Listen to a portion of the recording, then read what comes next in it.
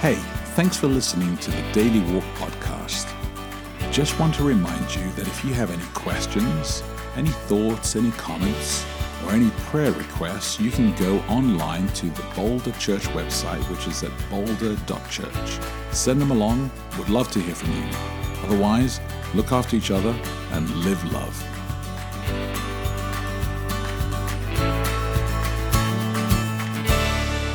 Good morning to Sunday, July 7. Welcome to Daily Walk. I'm Becky De Oliveira. And I'm Japhet De Oliveira, and we are in our final week of citizenship, which is phenomenal. It's been a really good series in the book of Genesis as we're looking at the character Joseph, and it is a brand new week as well, Sunday. So let me pray for today and for the week ahead. Heavenly Father, please bless today. Bless the week ahead as we look at this passage, and we ask for your Spirit to guide us and to give us wisdom in Jesus' name. Amen. Amen. Okay, those of you who are regular listeners know the drill about what this podcast is about, but for anyone who is new, Daily Walk goes along with Boulder Church and a number of other churches' preaching plan. So these churches all preach on the same passage every week, and we have an email newsletter that goes out that accompanies it. So it has a reflection every day. You can first read the passage that the sermon will be about that week, and then read a reflection written by a different writer. This series has been written by Pastor Sam Millen, who pastors on, is it Orcas Island? Yes. Yes, in Washington State, and he's really good. His reflections have been great. Anacortes. Anacortes? Yeah, yes. Okay, I got the wrong. Okay. Anyway, which is also close. That's where you get the ferry to Orcas Island. And then we read the passage aloud so that you can listen to it if you want to, and we discuss the recalibrate question. That's a question that the writer comes up with that pertains to the text and to whatever they've happened to write about. So if you want to read along, you can go to boulder.church/daily. Mm-hmm, is that right? Mm-hmm. Okay, and get involved that way. But this prepares you for the Sabbath day and what comes with that. So without further ado, our topic this week is wise faithfulness and power, and it is based on Genesis chapter 41, verses 41 through 49. And I'm reading today in the English Standard Version, the ESV. And Pharaoh said to Joseph, "See, I have set you over all the land of Egypt." Then Pharaoh took his signet ring from his hand and put it on Joseph's hand, and clothed him in garments of fine linen, and put a gold chain about his neck. And he made him ride in his second chariot. And they called out before him, "Bow the knee." Thus he set him over all the land of Egypt.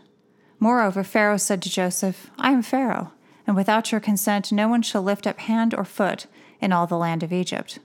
And Pharaoh called Joseph's name Zaphanath-Paneah, and he gave him in marriage Asenath, the daughter of Potipharah, priest of On. So Joseph went out over the land of Egypt. Joseph was 30 years old when he entered the service of Pharaoh, king of Egypt. And Joseph went out from the presence of Pharaoh and went through all the land of Egypt. During the 7 plentiful years, the earth produced abundantly, and he gathered up all the food of these 7 years, which occurred in the land of Egypt, and put the food in the cities. He put in every city the food from the fields around it. And Joseph stored up grain in great abundance, like the sand of the sea, until he ceased to measure it, for it could not be measured. Did we miss something between last week and this week? Yes, a little portion of the passage, a scripture in between there. The whole portion where he dreamt about the famine and all of that stuff, because this is kind of a non sequitur. Yes, and so it's the whole thing about these cows coming out.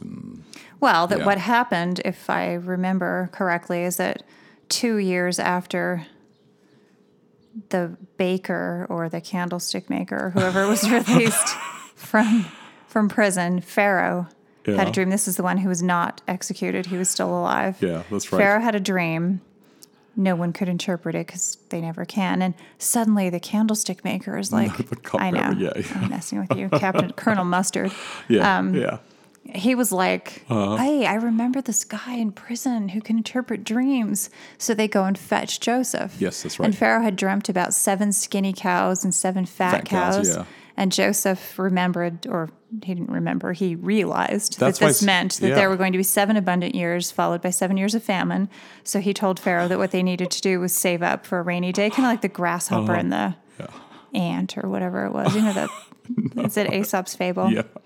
Yeah, the ant works really hard and collects things. The grasshopper just sits around, and then he's starving in the winter, and he goes and asks for some food, and the ant's like, hey, you should have collected stuff. It's an epic story. Yeah. So Pharaoh turns Okay, around so and he's you have really to know excited all about that, this. though. I don't understand why we would just leap into this passage. You don't know anything about the dream or the famine or that Joseph is now out of prison or any of this stuff. This doesn't make any sense. This is key. See, you yes. listeners are lucky that you have me to I just know. recap all of that for you. I know, we just saved you a You'd whole be- load you'd of be time. utterly But hopefully lost. you also read the context, because context actually really helps with it, and it'll be kind of fun to read. It's a good passage. Okay, what's the question? Who is the wisest individual you have ever known personally? What contributed to the person's wisdom?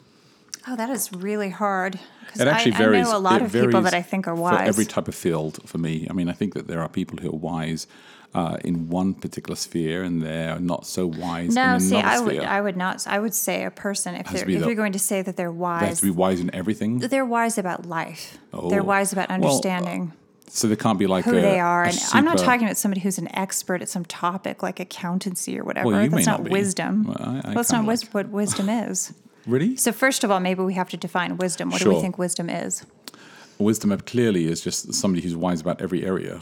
No, what does that mean? Every area. What are the areas? Like, what are you even talking about? Well, I think that people can have insights into life, and I think that certain fields can actually help you, and some people can be really wise about like that. Like, what if somebody is really wise about finances, and they're not really wise about cooking? To me, Health. okay, what you're talking about is having a certain amount of what can I call it, like information or expertise about a topic. Sure. Like, how would you be wise about cooking that you know how to Well, put if they're not things really in a wise bowl? about their health, but they're really, really wise about finances. Can you be? Are you talking about cooking or health? Health. Cooking, I'm stretched out to health. I would say I wouldn't count somebody as wise or as among the wisest person that I knew if they have some massive blind spot in their life. So no, I wouldn't They have put to be someone. an all-round Jedi.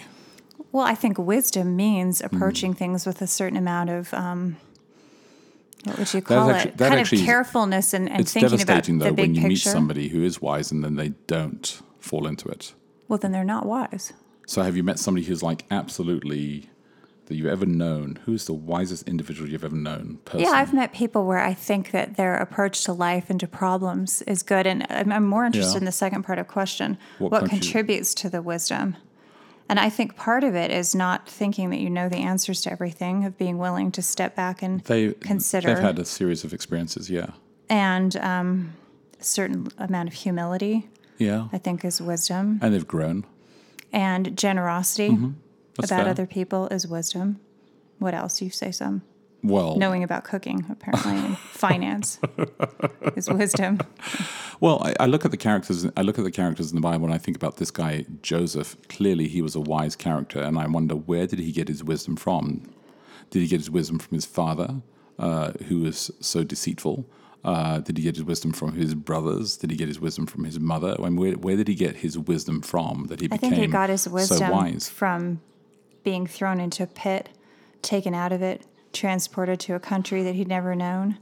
All of those things. I don't think he something started was out being happen- I wise. think He was something not happened. wise when he told his brothers about his dreams. Well, some people would say that he was wise not about wise. That was a stupid thing to do, and he caused himself a lot of trouble. that. Did he? Yes. You don't think it was his brother's fault? That's a pretty mean approach. Like he says something great about himself, and it's like, oh well, you deserve that punishment. All I think I'm saying is not that his brothers should have done what they did, but that if he had thought about it, if he'd been wise, he would have realized that causing other people to be very jealous of you could end up badly for you. But he was a teenager. So, Yeah, so- by definition, he wasn't wise. Are you was saying growing. that He was growing. as a teenager, he was wise?